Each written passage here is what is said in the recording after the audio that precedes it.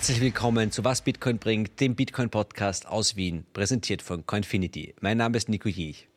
Ja, die Märkte sind in heller Aufregung, vor allem roter Aufregung, also die Kurse stürzen ab, weil die Inflation die Notenbanken dazu zwingt, die Zügel anzuziehen, das Geld ein bisschen teurer zu machen, und da reagiert vor allem natürlich auch sehr stark Bitcoin. Wer nach außen hin quasi sich als Bitcoiner zu erkennen gibt, wird das sicher in den letzten Wochen gemerkt haben. Man wird ständig darauf angesprochen, ob Bitcoin jetzt endgültig tot sei. Und genau darüber habe ich heute mit Valek gesprochen. Er ist Fondsmanager bei Incrementum, seit einigen Jahren im Markt und handelt auch aktiv in Bitcoin, Krypto, Gold und in anderen Märkten. Es war ein spannendes Gespräch. Wir gehen wirklich tiefer auch in die Zukunft möglicherweise von Bitcoin. Er glaubt, es ist binär, also entweder es wird richtig erfolgreich oder gar nicht und tendiert eher zu richtig. Ja, und am Schluss gibt er uns dann auch ein bisschen Hopium sozusagen. Ein kurzes Wort von unseren Sponsoren und dann geht's los.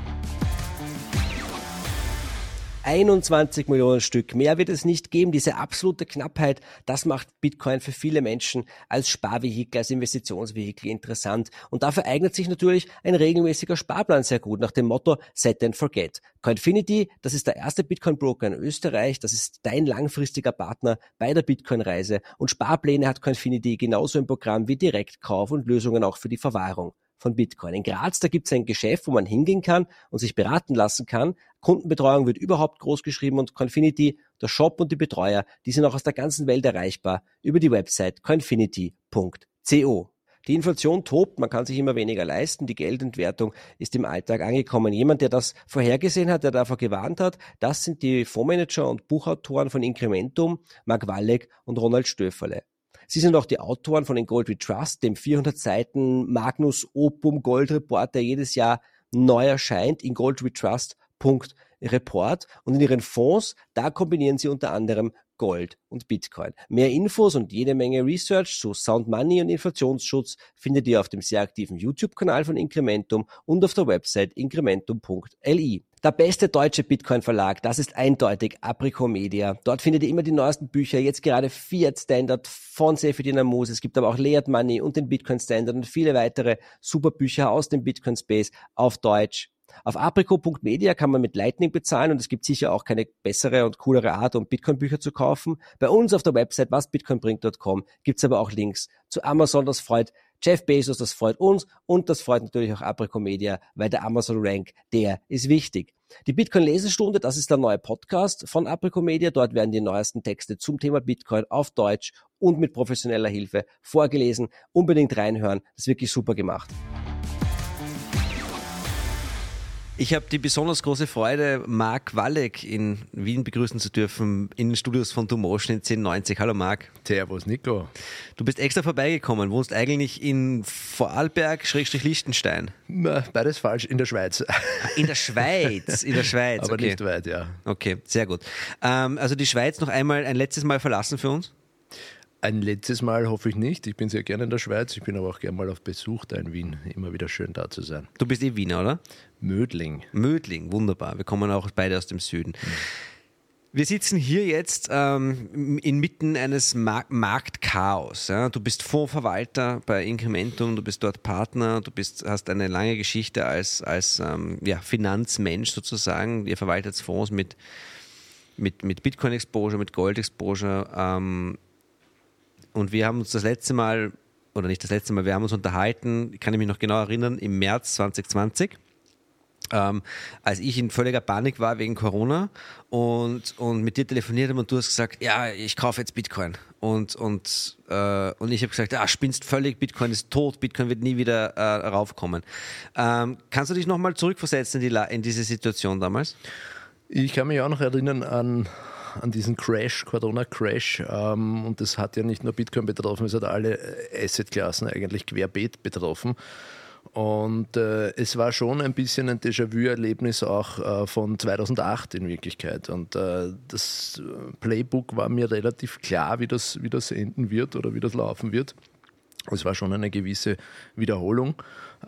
Es gab massive Interventionen von seitens der Zentralbanken, von Seiten der Staaten, aber es war tatsächlich die Gefahr eines deflationären Kollaps, der meiner Meinung nach in diesem Geldsystem theoretisch möglich ist.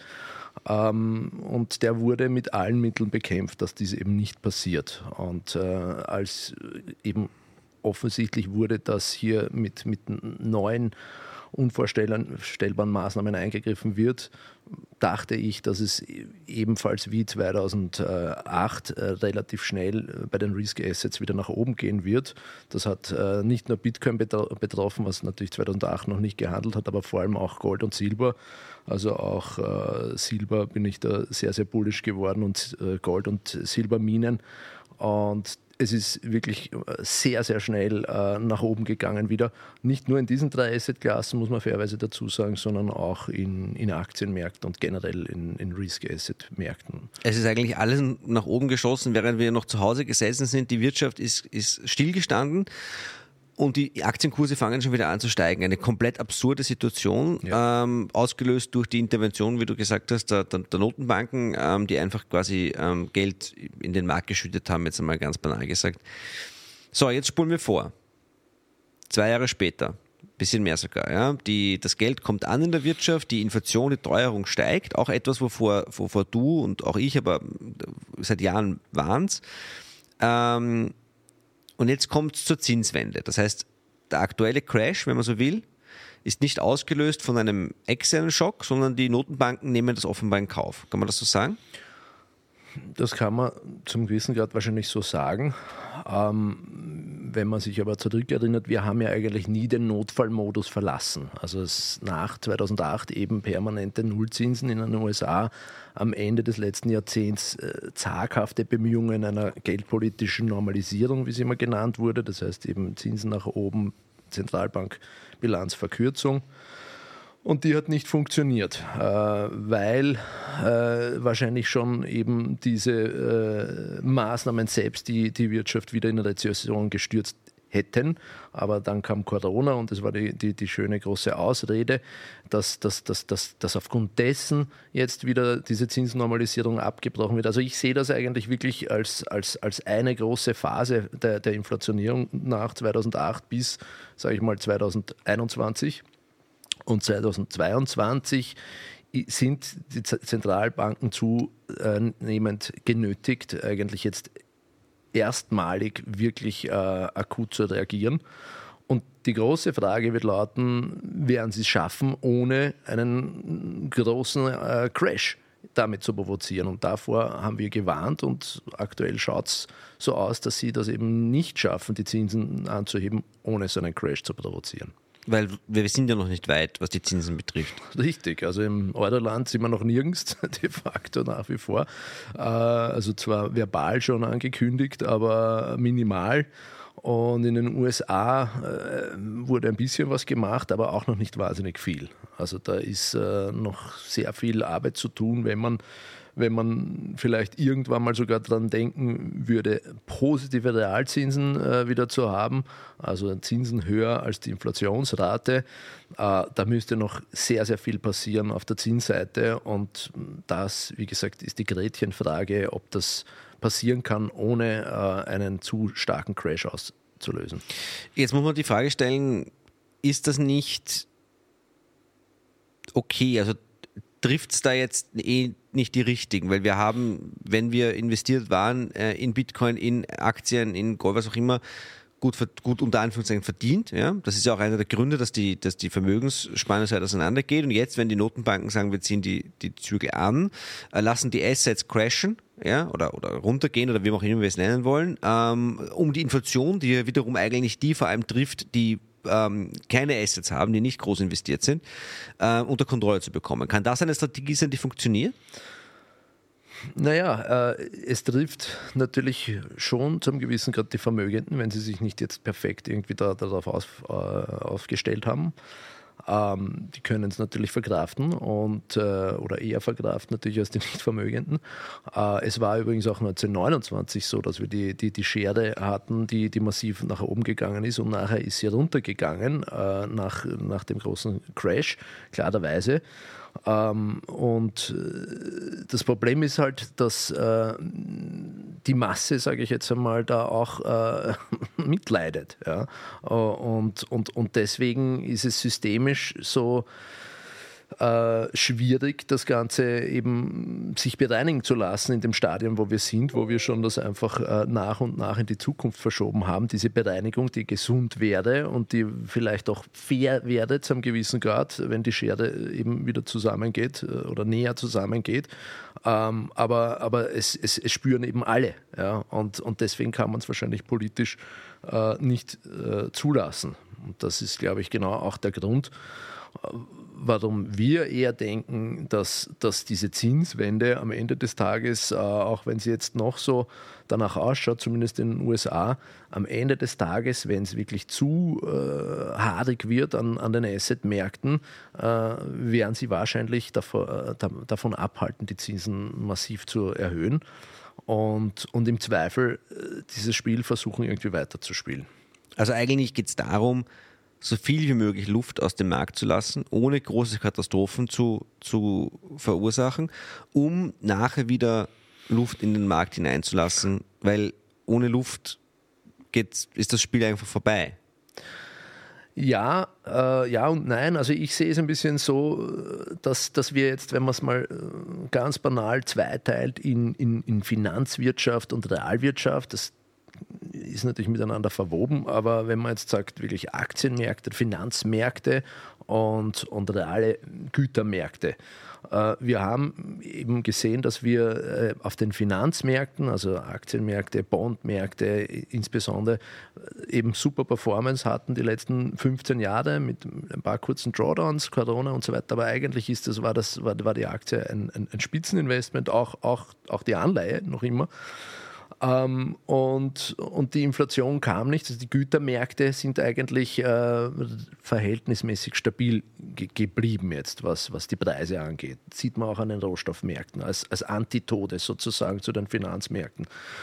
Und diese Balance, es geht eigentlich in erster Linie, glaube ich, um die Balance zwischen, sage ich jetzt mal, Rohstoffpreisen oder Realwirtschaft und Finanzpreisen. Und diese Balance muss irgendwo wieder in ein vernünftigeres Verhältnis kommen. Und das kann passieren, entweder, dass die Finanzmärkte runterkommen oder aber, dass die Realwirtschaft und die realwirtschaftlichen Preise, also die Gütermärkte nach oben kommen oder Rohstoffpreise. Oder sie treffen sich irgendwo in der Mitte. Und das scheint gerade zu passieren. Sowohl die Rohstoffpreise gehen tendenziell seit eben 2 Jahren nach oben, massiv nach oben. Und die Finanzmärkte vor allem eben dieses Jahr nach unten. Also diese Angleichung passiert. Ich glaube, das politisch sozusagen einfachere Szenario ist eben die Inflation als der Crash sozusagen. Also sprich, dass die Rohstoffmärkte eher nach oben aufholen, als dass die Aktienmärkte massiv nach unten aufschließen. Okay, das heißt, ein Szenario ist jetzt sowas wie Aktien oder Risk Assets runter bis zu einem gewissen Punkt, bis die Notenbanken wieder sagen, ungefähr 2 Monate vor den Midterm Elections in den USA, in dem November, oder? Sagen, okay, es reicht jetzt und dann würdest du aber davon ausgehen, dass tatsächlich die Rohstoffe, die ja schon angefangen haben zu steigen, mit den Aktien gemeinsam steigen. Habe ich das richtig verstanden? Ja, ich meine, Rohstoffe können natürlich kurzfristig massiv korrigieren, wie alles, vor allem gerade jetzt, weil die schon sehr, sehr heiß gelaufen sind. Aber grundsätzlich ist das mein Szenario. Und grundsätzlich schaue ich mir eben, oder finde ich, empfiehlt sich auch auf relative Ratios, also auf Verhältnisse zu schauen. Klassiker ist auch das Dow-Gold-Ratio, also wie viele Unzen Gold.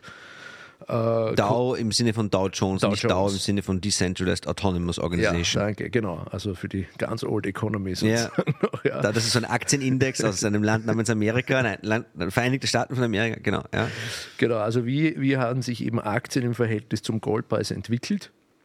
Und da würde in Gold ausgedrückt, würden Aktien fallen Also Gold relativ stärker steigen oder Gold als Proxy für Rohstoffe. Ja.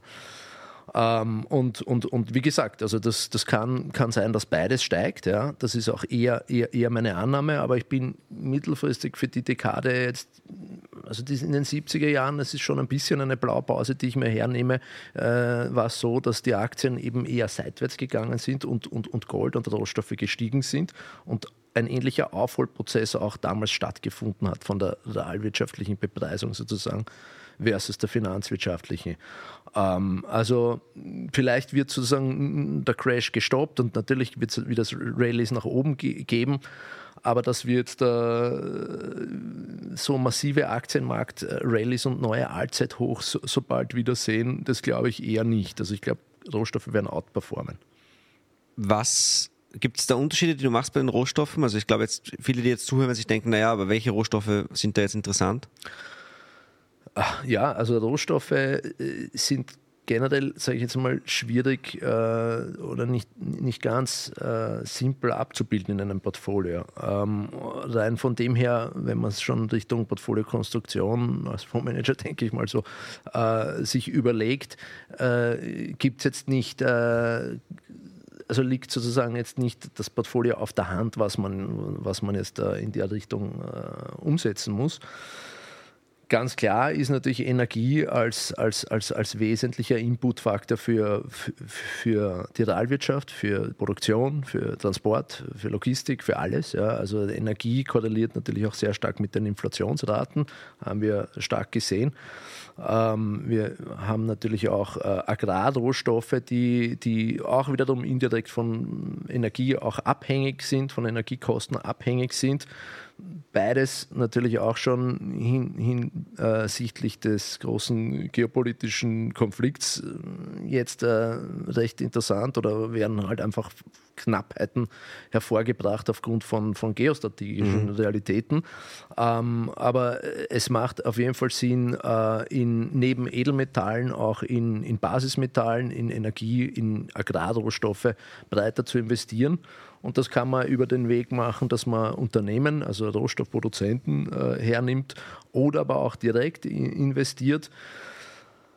Da ist aber ein Direktinvestment mit der Ausnahme von Gold ein bisschen kompliziert, weil man dann eigentlich entweder die Rohstoffe tatsächlich physisch lagern muss, was bei Agrarrohstoffen, Energie und so weiter sehr schwierig ist. Und wenn man es nicht physisch lagern möchte, kann man es noch derivativ abbilden. Da hat man aber dann vielleicht Rollverluste. Da sind wir schon relativ technisch drinnen. Aber man kann ein gemischtes Portfolio sozusagen ganz gut aufbauen und das machen wir auch. Ist jetzt Bitcoin ein digitaler Rohstoff? Ist es digitales Gold? Ist es eine Technologie? Aktie ist es auf keinen Fall, aber ist es ein Technologie-Play? Also wie siehst du es? Man kann es von verschiedensten Seiten sehen. Da gibt es ja auch diverse, glaube ich, sehr treffende und bekannte Zitate. Ich finde, als Startpunkt vielleicht mit dem heutigen Wissen, was generell sozusagen vorhanden ist das Konzept vom digitalen Gold ein ganz gutes, ein ganz brauchbares. Da kann man schnell was damit anfangen. Es ist sicher nicht nur das, also es hat auch die Option, sozusagen mehr zu werden. Also es hat wirklich die Option, eben dieser Basislayer von einem neuen Geldsystem zu werden. Das ist ja letzten Endes auch irgendwo das Konzept oder der eigene Auftrag, wenn man jetzt das White Paper sich durchliest und die Messages in den ersten Blog sich anschaut. Also da hat sich natürlich schon jemand was überlegt in die Richtung.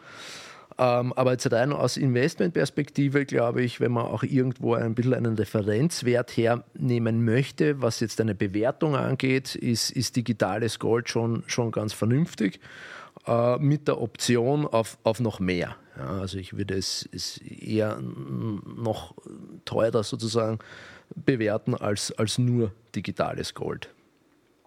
Ist das für dich ein Prozess gewesen, der lange gedauert hat? Also bei mir war es ein Prozess, der offenbar sehr lange gedauert hat, weil im März 2020, als du schon verstanden hast, worum es geht, bin ich noch rumgelaufen wie ein aufgescheuchtes Huhn. Aber du ich kann mich erinnern, ja, wir kennen uns, Ronny Stöfferle war vor kurzem da, wir kennen uns ungefähr so lange, wie ich den Ronny kenne.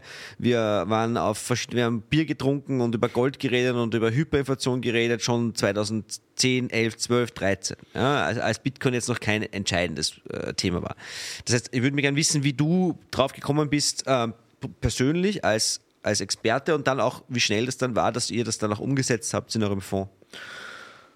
Ja, die Historie ist natürlich auch mit sozusagen meinem Werdegang und der Entdeckung der österreichischen Schule der Nationalökonomie verbunden, sage ich jetzt einmal. Und da hatten wir vielleicht ein bisschen einen Vorsprung, weil wir die österreichische Schule, die wird ja jetzt wieder entdeckt durch Bitcoin, aber wir kannten sie schon, wir haben sie eigentlich kurz davor näher kennengelernt. Ja. Muss ich kurz einhaken, es ist schon faszinierend, oder?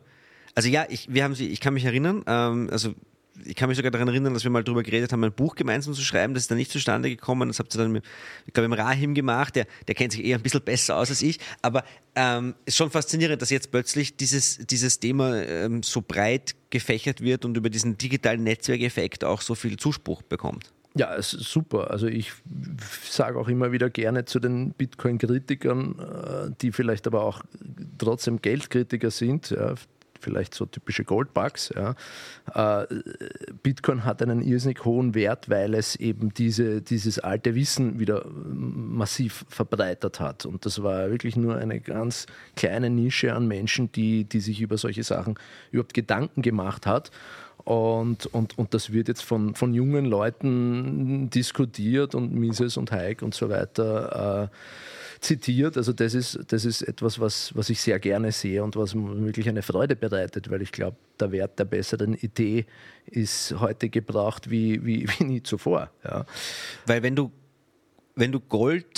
Geld nicht als gut begreifen kannst, dann reden wir ja auch aneinander vorbei. Also das ist ja auch bei der digitalen Goldsache ein bisschen ein Problem, nicht? Weil wenn du glaubst, Gold ist ein Rohstoff, du hast gesagt, Gold als Rohstoffplay, aber Gold ist ja tatsächlich kein Rohstoff. Rohstoffe werden verbraucht, richtig? Gold hat ein extrem hohes Stock-to-Flow-Ratio, wird kaum verbraucht. Ja? Das heißt, viele Leute denken bei Gold an einen Rohstoff und sagen, das interessiert mich nicht. Ja? Aber in Wahrheit geht es ja nicht um einen Rohstoff, es geht um ein Geldgut. Und das ist Bitcoin auch. Ja, also Gold ist, würde ich ein bisschen widersprechen, natürlich schon ein Rohstoff, aber du hast recht, Gold ist kein sogenannter Verbrauchsrohstoff. Gold ist eigentlich ein Bestandsrohstoff. Das ist vielleicht ein bisschen ein Paradoxon, aber der Nutzen im Gold ist, es zu horten, tendenziell. Es gibt natürlich schon industrielle Anwendungen, aber jetzt, sage ich mal, in erster Linie Schmuck und so weiter, da ist sozusagen, oder auch Kunst, da habe ich als Besitzer dieses Kunstwerks oder dieses Schmucks die Freude daran oder den Nutzen, es einfach zu horten. Ja, so wie Bitcoin. So wie Bitcoin, ja. Aber es hat, das wird immer wieder mal gerne vergessen oder sagen wir von den Kritikern nicht stark genug gewürdigt. Es hat irrsinnig spannende physische Eigenschaften, die meistens substituiert werden von anderen Metallen, weil der Nutzen als Bestandsgut höher ist, relativ gesehen, als diese industriellen Nutzen. Also da kommt dieses Monetary Premium hinein und so gesehen, ich glaube, auf das spielst du an, ist Gold eigentlich mehr wert als Bestandsgut, als wenn man es für die Anwendungen, wo man es verbrauchen kann. Genau, wir reden von Gold mit monetärem Premium. Ja. Und da muss ich jetzt natürlich die Frage stellen, du als alter Goldbug, du hast dir das durchgedacht, ja? Siehst du eine Möglichkeit, dass dieses monetäre Premium fast zur Gänze von Bitcoin aufgesogen wird? Naja,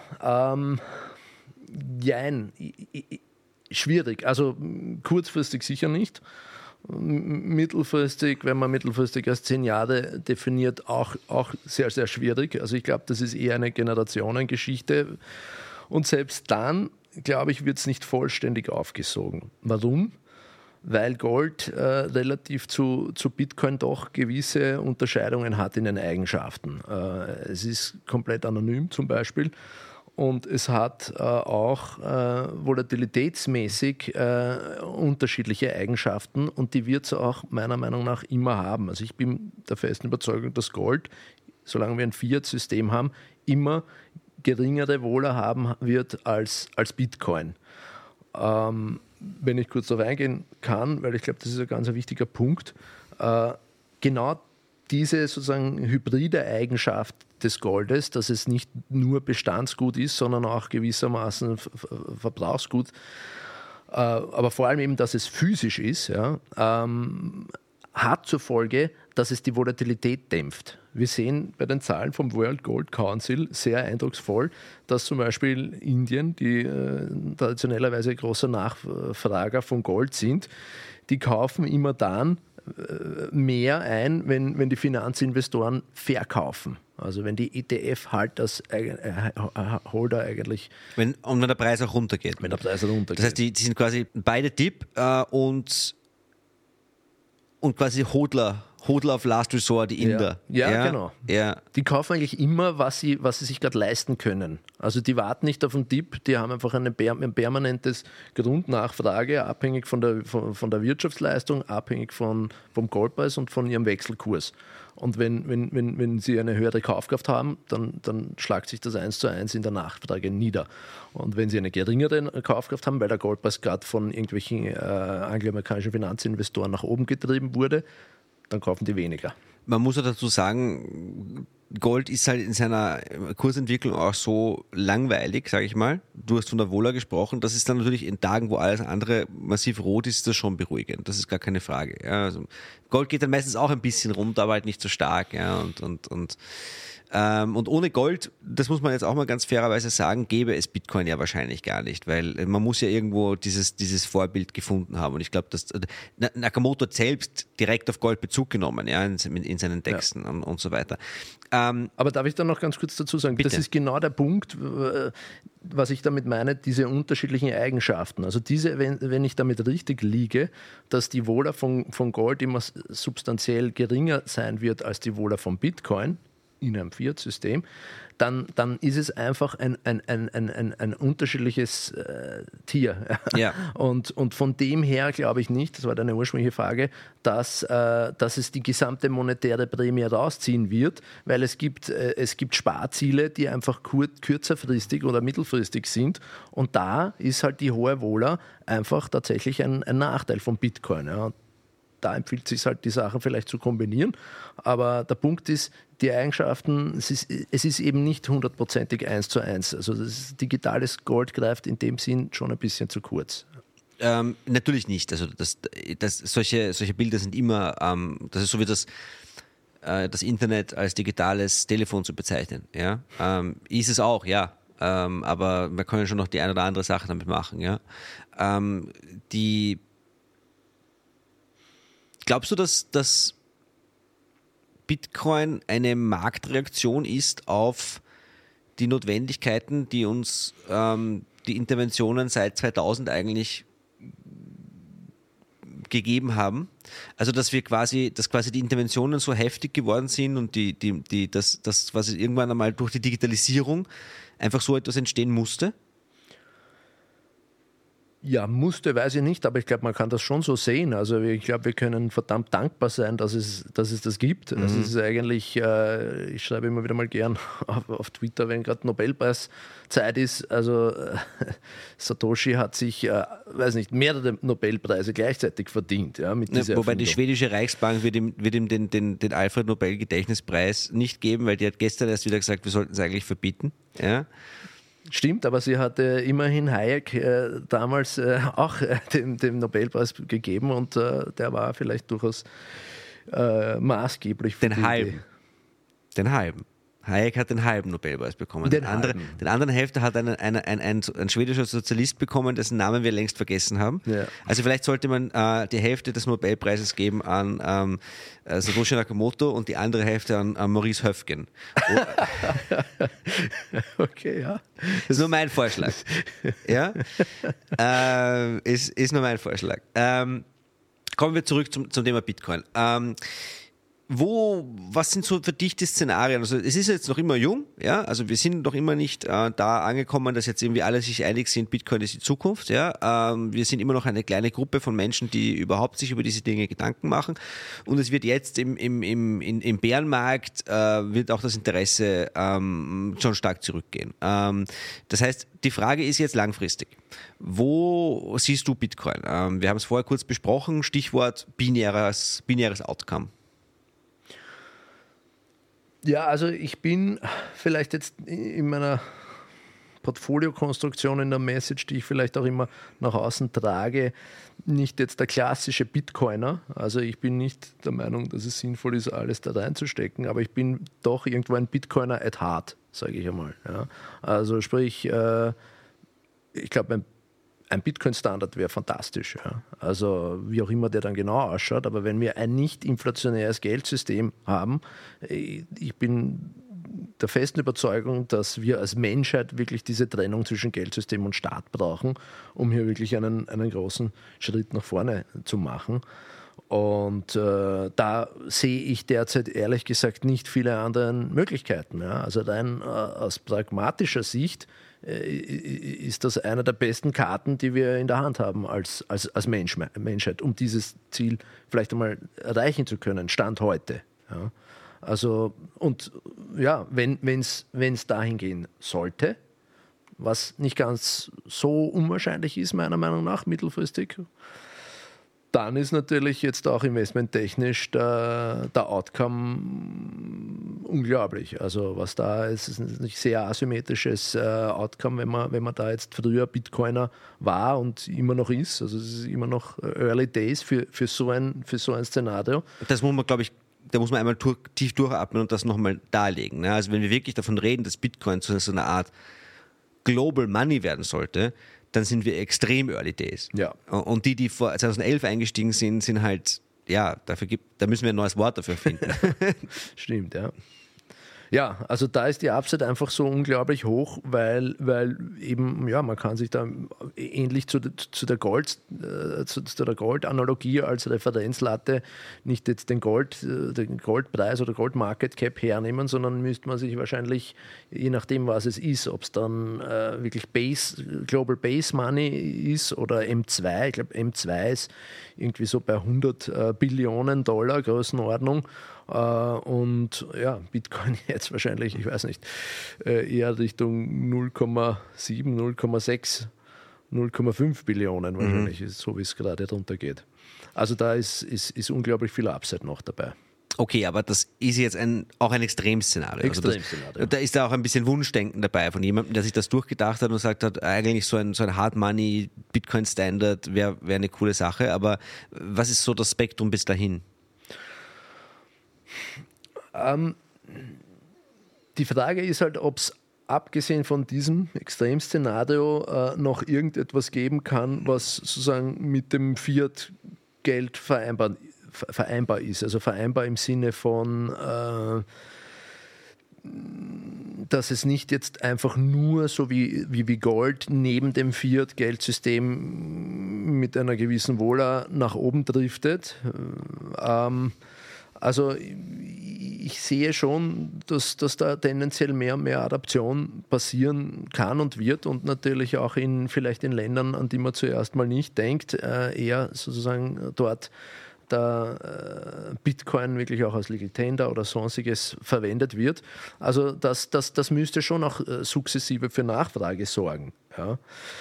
Aber ja, also am Ende des Tages ist es schon binär und je länger die Misswirtschaft des globalen Fiat-Systems anhält, umso höher ist die Wahrscheinlichkeit, dass wir am Ende des Tages so ein Extremszenario auch haben, meiner Meinung nach.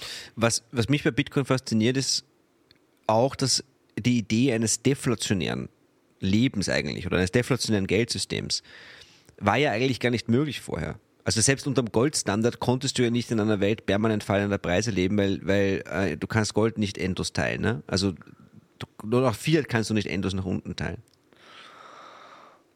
Ich glaube, das Problem mit dem deflationären Geldsystem entspringt vor allem dann, wenn die Basis des Geldes verzinst ist. Also wenn wir ein schuldenbasiertes Geldsystem haben. Das ist, glaube ich, sozusagen die Ursünde, wenn man so will. Ja. Und deswegen habe ich auch eingangs vorhin erwähnt, es ist in diesem Geldsystem tatsächlich möglich, dass wir so eine deflationäre Implosion haben. In welchem jetzt? In dem jetzigen, in dem schuldenbasierten. Aber das wäre eine andere Form von Deflation als die, von der wir jetzt unter Bitcoin sprechen. Genau. Es gibt sowas wie eine gute und eine schlechte Deflation. Die schlechte Deflation ist das, was nach der Inflation kommt.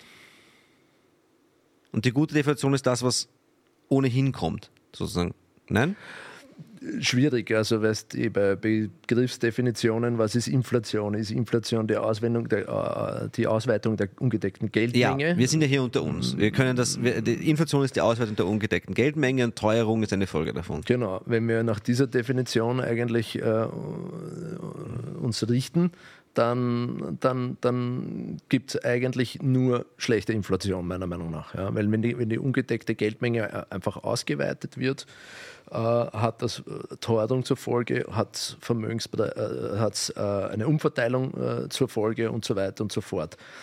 Aber der Punkt, den ich machen wollte, ist, wir haben, wie gesagt, dieses schuldenbasierte Geldsystem und ich glaube, dass dieses auch der Grund ist, warum wir in unserem Fall war es damals das 2%ige Preisziel der Zentralbanken haben. Also wir haben aufgrund dessen diese Not, diesen Zwang, dass wir wirklich immer die Preise nach oben systemisch drücken müssen oder das Bankensystem halt. Wachstumszwang kommt, das heißt das dann in den Medien.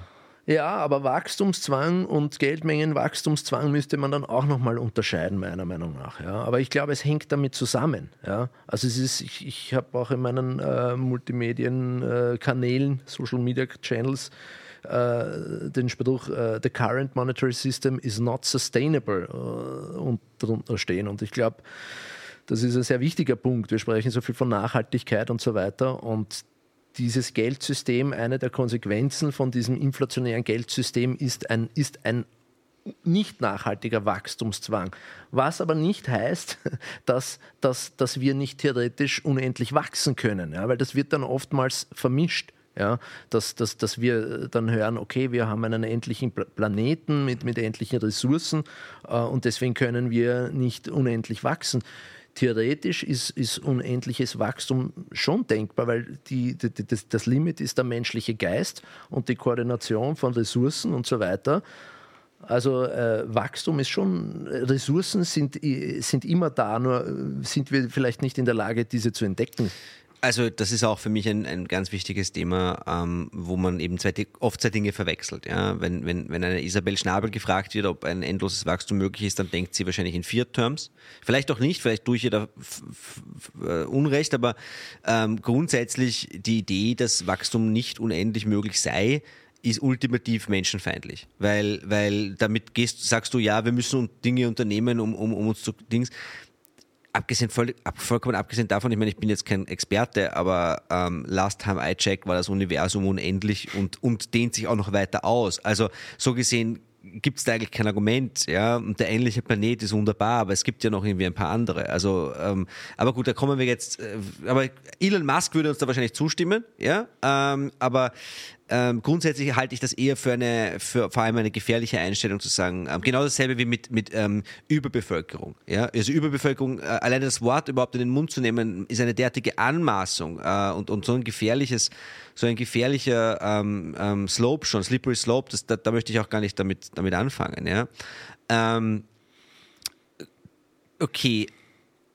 Bitcoin, beziehungsweise Geldsystem generell. Wo stehen wir jetzt? Weil jetzt haben die Goldbugs davon geredet, dass das Geldsystem ist unsustainable. Jetzt reden die Bitcoiner davon, dass das Geldsystem ist unsustainable.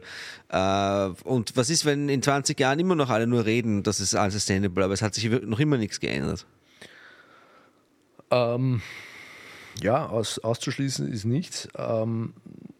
Ich glaube, wir sind halt jetzt schon insofern an einem anderen Punkt angekommen, weil die Preisinflation sozusagen ein Stadion ist, wo die Geldinflation, die wir schon lange davor erlebt haben, über 50 Jahre massiv und in den letzten Jahren noch viel massiver, wo es einfach unangenehm wird. Und wo eben die große Frage sein wird, können Zentralbanker oder sagen wir mal die Systemarchitekten, wie auch immer, diese Inflation wieder bändigen und letzten Endes das Vertrauen beibehalten in einem globalen Fiat-Standard. Und das ist schon mal gelungen, muss man auch dazu sagen. Das ist vor 40 Jahren schon mal gut gelungen unter Paul Volcker, wo es eigentlich auch schon ein bisschen an der Kippe stand, das damals noch junge globale Fiat-Geldsystem.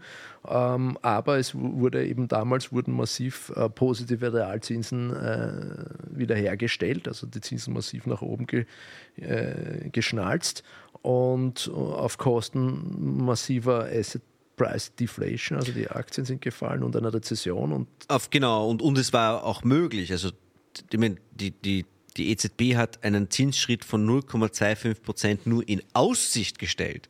Und die italienische Presse redet schon von einem Angriff auf Rom. Also das ist schon eine andere Situation als damals. Deswegen sage ich, das ist die Frage, ob das wirklich nochmal gelingen wird.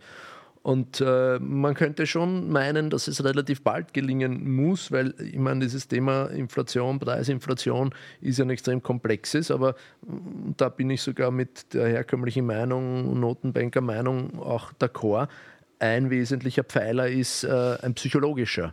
Also wenn einmal sozusagen sich festgelegt hat in der Psychologie, in der kollektiven Psychologie, das Geld verliert an Kaufkraft, und ich muss mir relativ schnell überlegen, was ich damit mache, dann hat das dramatische Folgen. Und wenn das einmal, also diese Inflationserwartungen letzten Endes einmal so festgelegt sind, das sozusagen wieder rückgängig zu machen, ist extrem schwierig. Ja. Deswegen meine ich, es muss dann relativ schnell auch wieder eingefangen werden. Je länger und je stärker diese Inflation anhält, umso kritischer wird es wahrscheinlich für dieses Geldsystem. Was nicht heißt, dass die Inflation nochmal kurzfristig zurückgehen kann und vielleicht nachher kommt noch eine zweite und eine dritte Welle. Aber ich meine, diese Phase von einem stabilen Geld, mit denen wir im Westen jetzt eher in den letzten 30, 40 Jahren mehr oder weniger zumindest konfrontiert waren, die ist jetzt mal zu Ende, so wie es ausschaut. Und je länger diese instabile Phase mit hoher Kaufkraftentwertung anhält, umso eher wahrscheinlich wird auch das Vertrauen sozusagen in das Geldsystem per se verloren. Das sollte aber automatisch auch eine Nachfrage und auch Druck da sein, auch politischer Druck da sein, am Bitcoin nicht im Weg zu stehen. Naja, das sollte man meinen. Das Problem ist nur, politisch ist auch, sozusagen, sind die meisten Institutionen davon abhängig, dass dieses Geldsystem weiter existiert. Also von dem her ist auch eher der politische Gegenwind nachvollziehbar, systemisch zumindest nachvollziehbar. Absolut, ja? Absolut. Aber die Frage ist ja trotzdem, okay, wir versuchen es, oder die Institutionen haben die Anreize, sich selbst zu erhalten. Aber wie lange kann das gut gehen? Also, ich meine, meine persönliche Befürchtung ist, dass es versucht wird, so lange wie möglich gut gehen zu lassen durch noch mehr Feinkontrolle und solche Sachen wie Central Bank Digital Currencies. Nur bin ich mir nicht hundertprozentig sicher, ob sie das technisch auf die Reihe kriegen. Ja, also ob sie es technisch auf die Reihe kriegen, weiß ich auch nicht. Ja. Aber ich meine, wenn man zum Beispiel sich die Hyperinflation in Weimar anschaut. Man kann sich wahrscheinlich jede x-beliebige Hyperinflation anschauen, aber die habe ich mir ein bisschen näher angeschaut. Damals wurde alles Mögliche verboten oder versucht irgendwie zu verhindern, um am Ende des Tages, also wie es dann wirklich ganz heiß war am Ende, ja, um diese Flucht aus dieser Papiergeldwährung zu verhindern. Ja. Zum Beispiel, kannst du Beispiele nennen? Naja, es wurde verboten, glaube ich, Devisenspekulation auf den Dollar. Wie es mit dem Gold ausgesehen hat, weiß nicht, ob es ein explizites Verbot gab damals, aber es gab de facto kein Gold. Ich glaube, es war kein wirklicher Faktor. Also die meisten haben versucht, sich in Dollars zu retten. Wenn das nicht ging, dann wurden Aktien gekauft einfach. Ja. Also das war dann halt die Phase von der Inflation, wo Aktien dann vielleicht schon wieder interessant sind. der Begriff Milchmädchen-Hoss stammt von damals. Ja. Also sogar das Milchmädchen, was damals eigentlich nicht wirklich viel Geld verdiente, hat angefangen zu spekulieren oder eigentlich einfach nur irgendwie das Geld irgendwo hin zu parken, wenn sie es einfach nicht heute noch gebraucht hat. Und man braucht typischerweise nicht alles Geld heute. Ja. Aber das sehen wir ja jetzt auch schon. Also wir haben das in den Aktien, wir haben das in den Meme-Stocks, Reddit und dann reden wir noch gar nicht von 20.000 Kryptowährungen, DeFi, NFTs, dies da, das da, pipapo. Ja? Also wir haben ja praktisch in allen Assetklassen, die es gibt und dann Basketballkarten, Sneaker, Rolex, was auch immer. Ja. Also die Spekulation ist ja bereits überall angekommen und auch dieses Gefühl, dass das Geld am Konto nichts, also es ist ein bisschen ironisch, nicht? Weil du einerseits, wenn du das Geld am Konto liegen hast bei 2 bis 3%, 4%, ist es langfristig auch weniger wert, aber du hast nicht so einen Stress. Jetzt sind es 7, 8%. Jetzt bekommst du Stress, aber wo sollst du es hineinstecken, weil die Märkte schmieren alle ab, weil die Notenbanken dagegen steuern müssen. Also es ist wahnsinnig schwer zu verstehen, auch auf Twitter jeden Tag, ich dachte, Bitcoin sei so ein tolles Inflationshedge. Ja, es ist ab dem 2020er, als du gekauft hast und ich nicht, ist es was gestiegen um 3000% oder was? Ja? Ja, nicht ganz so viel, glaube ich, aber vom 4 auf 69 und jetzt wieder mit 2000% war es, glaube ich. Ist egal. Also wirklich sehr, sehr viel. Also es ist von 4.000 Euro auf fast 70.000 gestiegen und oder Dollar gestiegen. Und jetzt sind wir, wo auch immer, wir sagen es jetzt gar nicht, weil die Folge erscheint erst in einer Woche, aber zum ersten Mal in der Geschichte dieses Podcasts habe ich meine Frage vergessen. Wohin mit dem Geld, glaube ich, war die Frage. Ja, das ist eigentlich eine ganz klassische Frage, genau. Ja. Verdammt schwierig. Also man wird in diesem Geldsystem auch zum Zocken verurteilt, ja, oder gezwungen, wenn man irgendwie was für die Zukunft sich auf die Seite legen will. Und ich glaube, du hast schon öfter darüber gesprochen. Ich bin auch überzeugt davon, dass der Großteil der Menschen eigentlich gar nicht so die großen Zocker sind. Die wären absolut zufrieden mit einer von mir sogar 0 Realrendite, aber leicht positive Realrendite, aber wirklich Realrendite, also wo sie wirklich nicht nur offizielle Inflation schlagen, sondern wirklich ihre Kaufkraft leicht steigern. Ja, ich glaube, das wär den meisten schon absolut recht. Und das ist wahrscheinlich auch der Grund, warum wir da hier in Mitteleuropa, sagen wir mal, deutschsprachige Länder und so weiter, nach wie vor noch immer unglaubliche Mengen da auf der Bank liegen haben. Ja, kann man sagen, es ist nicht irrational, aber es ist halt noch geprägt von einer Zeit von zumindest nicht so stark negativen Realzinsen bis leicht positive Realzinsen und die Leute wollen das einfach nicht. Ja. Und es ist nur irrational, wirklich, wenn du das Ganze total wissenschaftlich betrachtest. Weil es ist ja schon rational, wenn du nicht weißt, was du sonst tun sollst und wenn du dich selbst vor deiner eigenen Dummheit schützt. Aber ich kannte das als jemand, der sich damit intensiv auseinandergesetzt hat, aber immer aus der Perspektive des Sparers. Du bist professioneller Fondsmanager. Ich nicht. Ja, ich habe Zugang zu ganz vielen Dingen, in die ich spekulieren kann und ich könnte dir jetzt nicht sagen, dass ich es irgendwo mal erfolgreich getan hätte. Ja, ich möchte gar nicht ausrechnen, wenn ich jetzt nur in hartem Geld, also Bitcoin, okay, brauchen wir gar nicht drüber reden. Wenn ich nur in dem gespart hätte, wären wir jetzt mal ganz gut da. Aber selbst alles andere, Gold etc., ja, Geld auf das Sparbuch legen ist eine simple, klare Sache. Ja? Gold kaufen, relativ simpel, relativ klar. Ja? Auch easy, wenn du es einmal unter Kontrolle hast, Philharmoniker hier, da, okay? Immobilie, auch irgendwo logisch. Für die meisten Menschen verstehen sie, was sie tun, auch wenn es schon komplizierter wird, aber wenn du jetzt nicht dich komplett verdust, dann kriegst du das hin. Aber ab dem Zeitpunkt wird es schon schwierig. Weil wenn du einsteigst in liquide Märkte, wenn du einsteigst in Dinge, die täglich den Kurs ändern, du bist psychisch nicht darauf vorbereitet. Du kannst auf dem Handy zugreifen, du kannst herumspekulieren, du kaufst Bitcoin, 3 Minuten später bist du knietief in Cardano, ja, oder irgendwas anderem, wo dir irgendwer erzählt hat, das ist jetzt die Zukunft und peer-reviewed oder was auch immer.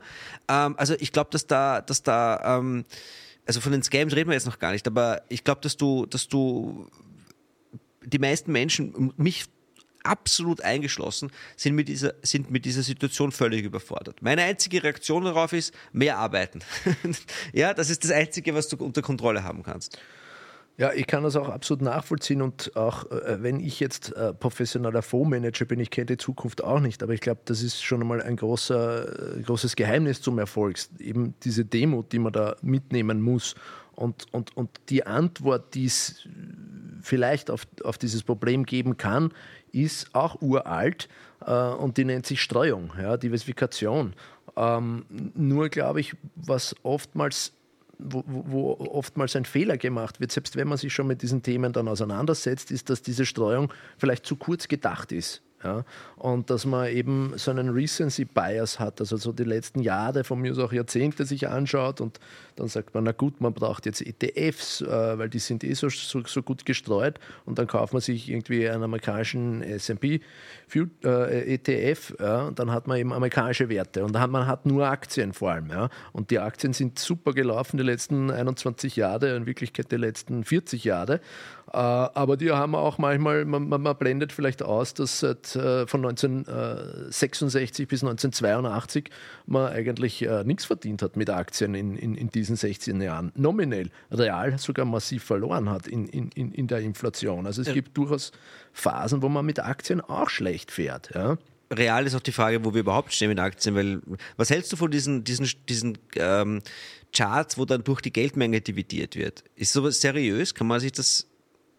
Weil dann sind wir nämlich am Niveau von 2008 sogar drunter bei Aktien. Ja, seriös. Was ist schon seriös? Charts gibt es wie Sand am Meer, aber es ist sicher ein interessanter Vergleich. Also es ist jetzt kommt nicht komplett von ungefähr. Ja. Die Geldmenge hat massive Auswirkungen auf die Assetpreise, wie schon gesagt, gehabt. Und von dem her bin ich persönlich auch nach wie vor, wie schon größte Teile des letzten Jahrzehnts zu früh, aber stark in Rohstoffen investiert oder rohstofflastigen Aktien, ja, und relativ schwach in den herkömmlichen Aktien, in den herkömmlichen Blue Chips, in den Technologieaktien. Ich habe das persönlich ausgelassen.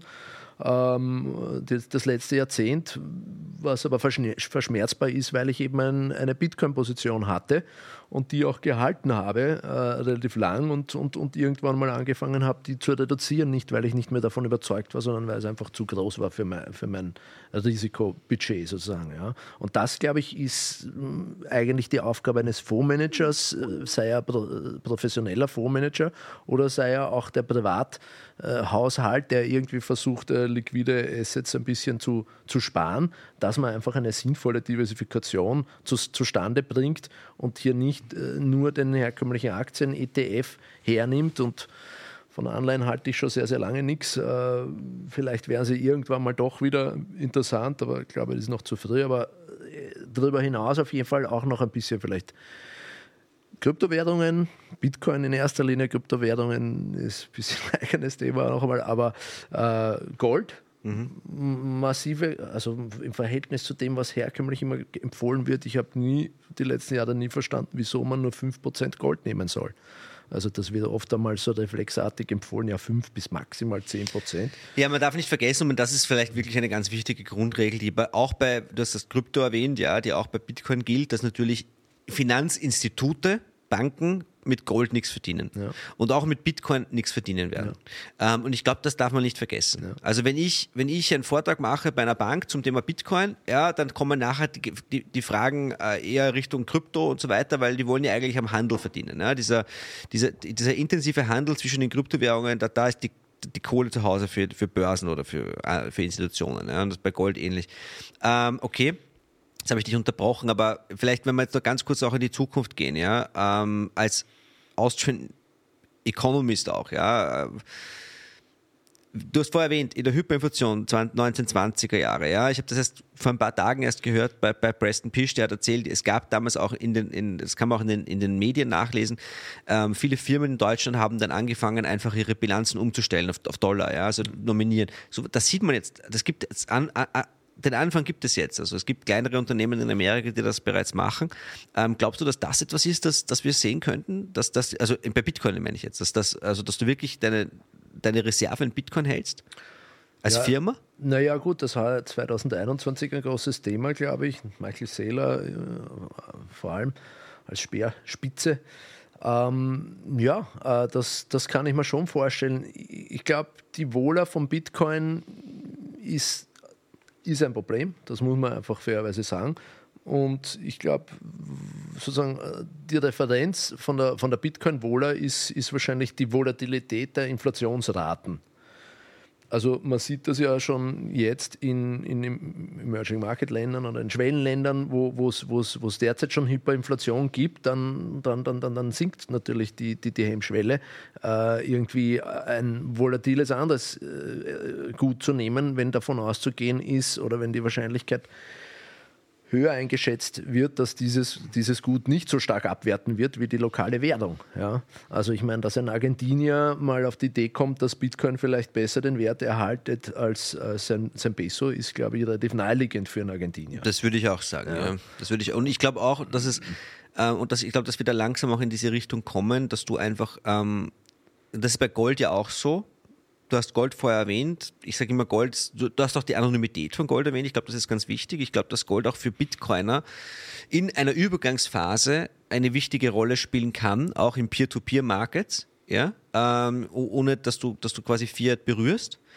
Aber die entscheidende Sache, die dich eigentlich beruhigt schlafen lässt, ist gar nicht, dass du der Inflationsschutz, sondern die Tatsache, dass du außerhalb des Finanzsystems bist. Dass du nicht abhängig bist von diesem Chaoshaufen, den sie da beieinander haben. Ja, ich glaube, das ist ganz entscheidend. Und das merken, glaube ich, Argentinier und Tunesier und Libanesen können das besser verstehen als wir. Die sind gesegnet mit tollen Finanzsystemen, aber am Ende des Tages ist es nur so lange toll, bis es halt nicht mehr toll ist. Ne? Ja, absolut. Also es ist eben auch so ein Generationenphänomen. Wir kennen das in unseren Kreisen von unseren Großeltern und so weiter. Der eine oder andere hat diese und jene Geschichte gehört und das ist prägend. Ja? Und das verlässt jetzt, dieses Wissen verlässt jetzt sukzessive diese Generation, aber sie ist dabei, es wieder kennenzulernen, ja? Und ihre eigenen Erfahrungen damit zu machen, so wie es aussieht. Ja? Und dann wird man wieder offener gegenüber diesen alternativen Wertaufbewahrungsmitteln. Marc, letzte Frage, gib uns bitte einen Ausblick auf die nächsten 12 Monate. Was erwartest du? Worauf müssen wir uns einstellen? Gibt es auch Hoffnung? Ja, derzeit sehen wir an den Märkten eben vor allem ausgehend von den USA eine Zinserhöhungskampagne, die sehr ernst gemeint zu scheinen ist. Ja? Und diese hat massive Auswirkungen auf die Risk Assets, wie wir sie gerade sehen. Und das inkludiert alles Mögliche. Und diese gefährdet aber auch massiv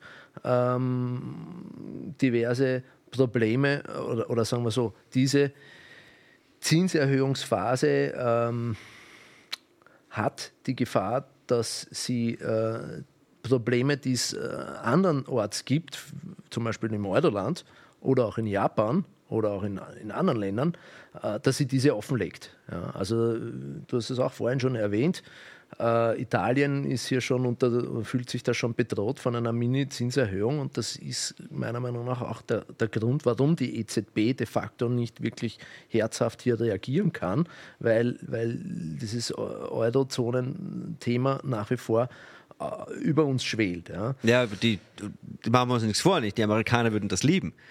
Jetzt haben wir schon Krieg in Europa, plus noch, wenn jetzt anfangen würden, die Zinsen zu steigen der einzelnen Euro-Länder und wir machen ein Replay der Euro-Krise 2012 mit dem ganzen Pipapo-Zeug, was damals passiert ist, das wäre natürlich super für die Amerikaner. Es würde massive Nachfrage weiterhin in den Dollar sozusagen bewirken, weil die einzige vermeintliche westliche Konkurrent-Reservewährung noch offensichtlicher als schon war, keine Alternative ist, also diskreditiert ist.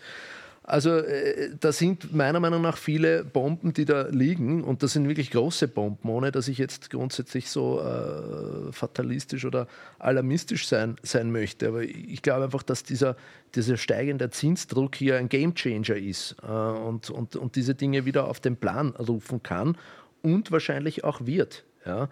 Also ich glaube, dass dieser Zinserhöhungsdruck anhalten wird, bis eine dieser Bomben platzen wird oder losgehen wird oder vielleicht auch mehrere. Ja. Und dann ist, wie schon gesagt, die große Frage, wird weitergemacht. Ja. Und wenn hier nicht weitergemacht wird und hier abgebrochen wird von dem Zinserhöhungszyklus, dann glaube ich, schaut es sehr, sehr freundlich aus für Gold und sehr, sehr freundlich auch aus für Bitcoin. Möglicherweise auch für Aktien. Wenn hier aber doch weitergemacht wird und quasi übers Ziel hinausgeschossen wird im Sinne des Geldsystems, ja, dann gibt es nach unten hin auch sehr, sehr, sehr große Abgründe, die sich noch auftreten. Ich glaube eher, die Historie besagt, dass sie im Zweifel nicht die Zinsen zu stark anheben werden und im Zweifel sogar wieder umdrehen, wenn es wirklich sein muss. Ja, das wollen sie natürlich gar nicht, aber ich kann mir einfach nicht vorstellen, dass da hier eine Kettenreaktion auftreten wird, ohne dass die Zentralbank wieder umdreht. Und das wird dann schon sehr spannend, wenn hier abgebrochen wird. Ich habe es ihnen lange geglaubt. Deswegen kam es damals zu diesem Anruf 2020, weil ich habe es ihnen eigentlich bis zur Corona-Krise geglaubt. Und dann kam die Corona-Krise und dann ist alles out the window. Ja. Und ja, wir werden sehen. Also die entscheidende Frage ist ja auch, wenn es zu so einer Zinswende kommt, die wirklich also alles in den Boden rammt, ja, und eine Rezession auslöst etc., A, wer hat überhaupt was davon? Also was soll das genau bringen? Ja? Und B, ist das überhaupt politisch so lang machbar, wie es notwendig wäre? Und ich glaube beides, also B ist für mich nein, A ist ungeklärt. Ja, also bringen wird es schon gewissermaßen was, eben auf der einen Seite, um hier diese Inflationserwartungen wirklich in Schach zu halten.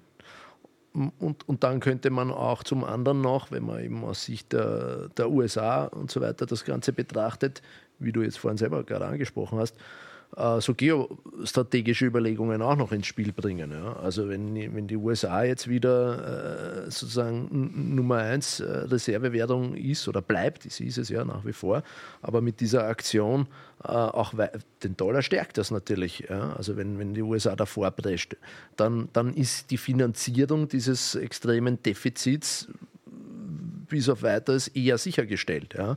Also das kann man schon argumentieren. Eine relativ starke Währung hat schon auch einen Nutzen in diesen Zeiten. Ja, aber relativ stark reicht ja, wenn sie das tun, was sie jetzt tun. Du musst ja nicht jetzt dich aufs Schwert stürzen und auf 20% erhöhen, so wie Volker das getan hat, oder? Relativ stark reicht ja schon, wenn sie es schaffen, bis Herbst es einigermaßen durchzuhalten, während die Europäer nichts machen können. Ja? Das reicht ja schon. Ja, und China ist groß und wichtig und toll, kommunistisch oder was auch immer, aber die Kapitalmärkte sind jetzt nicht in der Lage, den Renminbi wirklich zur Reservewährung zu machen übermorgen. Ne? Na, und tatsächlich ist das auch gar nicht interessant, also von dem Vertrauen in die Rechtssicherheit. Ja, also, und plus diese Entkopplung zwischen West und Osten, also ich glaube, der Zug ist abgefahren, wenn er jemals da war. Aber es geht vor allem eben auch um den Dollar als internationale Reservewährung. Und ja, ich gebe dir recht, also 20%, das halte ich auch für utopisch. Also wie gesagt, also mein Szenario ist, sie werden so lange erhöhen, bis die Schmerzen an irgendeiner Stelle so hoch werden, dass sie nicht mehr erhöhen werden. Wie es dann weitergeht, wird spannend sein. Das kann einen großen U-Turn für alle möglichen Assets dann wiederum bewirken. Und das kann aber vielleicht auch bedeuten, dass die nächste Teuerungswelle dann schon wieder am Anrollen ist, sofern die jetzige dann zumindest ein bisschen abgeklungen ist. Wunderbar, dann haben wir ja, wenn wir uns in einem Jahr wieder zusammensetzen, auch genug zu besprechen, Marc. Da bin ich mir sicher. Danke, dass du dir Zeit genommen hast. Marc Valek von Incrementum. Ihr habt gerade den Gold-Report rausgebracht, 400 Seiten. Ich habe auch mitgeschrieben, kann man runterladen bei euch auf der Website. Gibst du uns noch deine Daten, wie man dich findet, wie man Incrementum findet? Gerne, ja. Incrementum, www.incrementum.li und der besagte In Gold We Trust Report auf www.ingoldwetrust.com. Bitcoin.report. Das Wort Bitcoin kommt auch das eine oder andere Mal vor. Absolut. Kann man glaube ich, verraten. Und es gibt auch ein Bitcoin-Chartbook, das auch extrem spannend ist, das jetzt nicht mehr ganz aktuell ist, aber da ist wahrscheinlich das Neue schon in Arbeit. Ja, du hast mich vorhin schon dazu animiert. Wollen wir wieder was rausbringen in die Richtung? Ist richtig. Ich bin gespannt. Danke dir. Alles Gute. Danke fürs Zuhören bei dieser Folge von Was Bitcoin bringt. Wenn es euch gefallen hat, bitte hinterlasst uns 5 Sterne bei Apple und bei Spotify, folgt uns auf YouTube, schickt uns eure Eindrücke, eure Ideen, eure Anregungen, eure Vorschläge für Gäste und natürlich auch eure Kritik an hallo@wasbitcoinbringt.com. Was nicht unerwähnt bleiben darf, natürlich auch Value for Value. Dieser Podcast läuft über das Lightning-Netzwerk in allen Kanälen. Man kann streamen, man kann spenden. Es gibt einen Spendenbutton auch auf wasbitcoinbringt.com inzwischen. Und diese Dinge sind auch wahnsinnig motivierend, wenn da ein bisschen was reinkommt, wenn jeder das nutzt. Es macht wirklich viel Freude, als Bitcoiner für Bitcoiner zu arbeiten.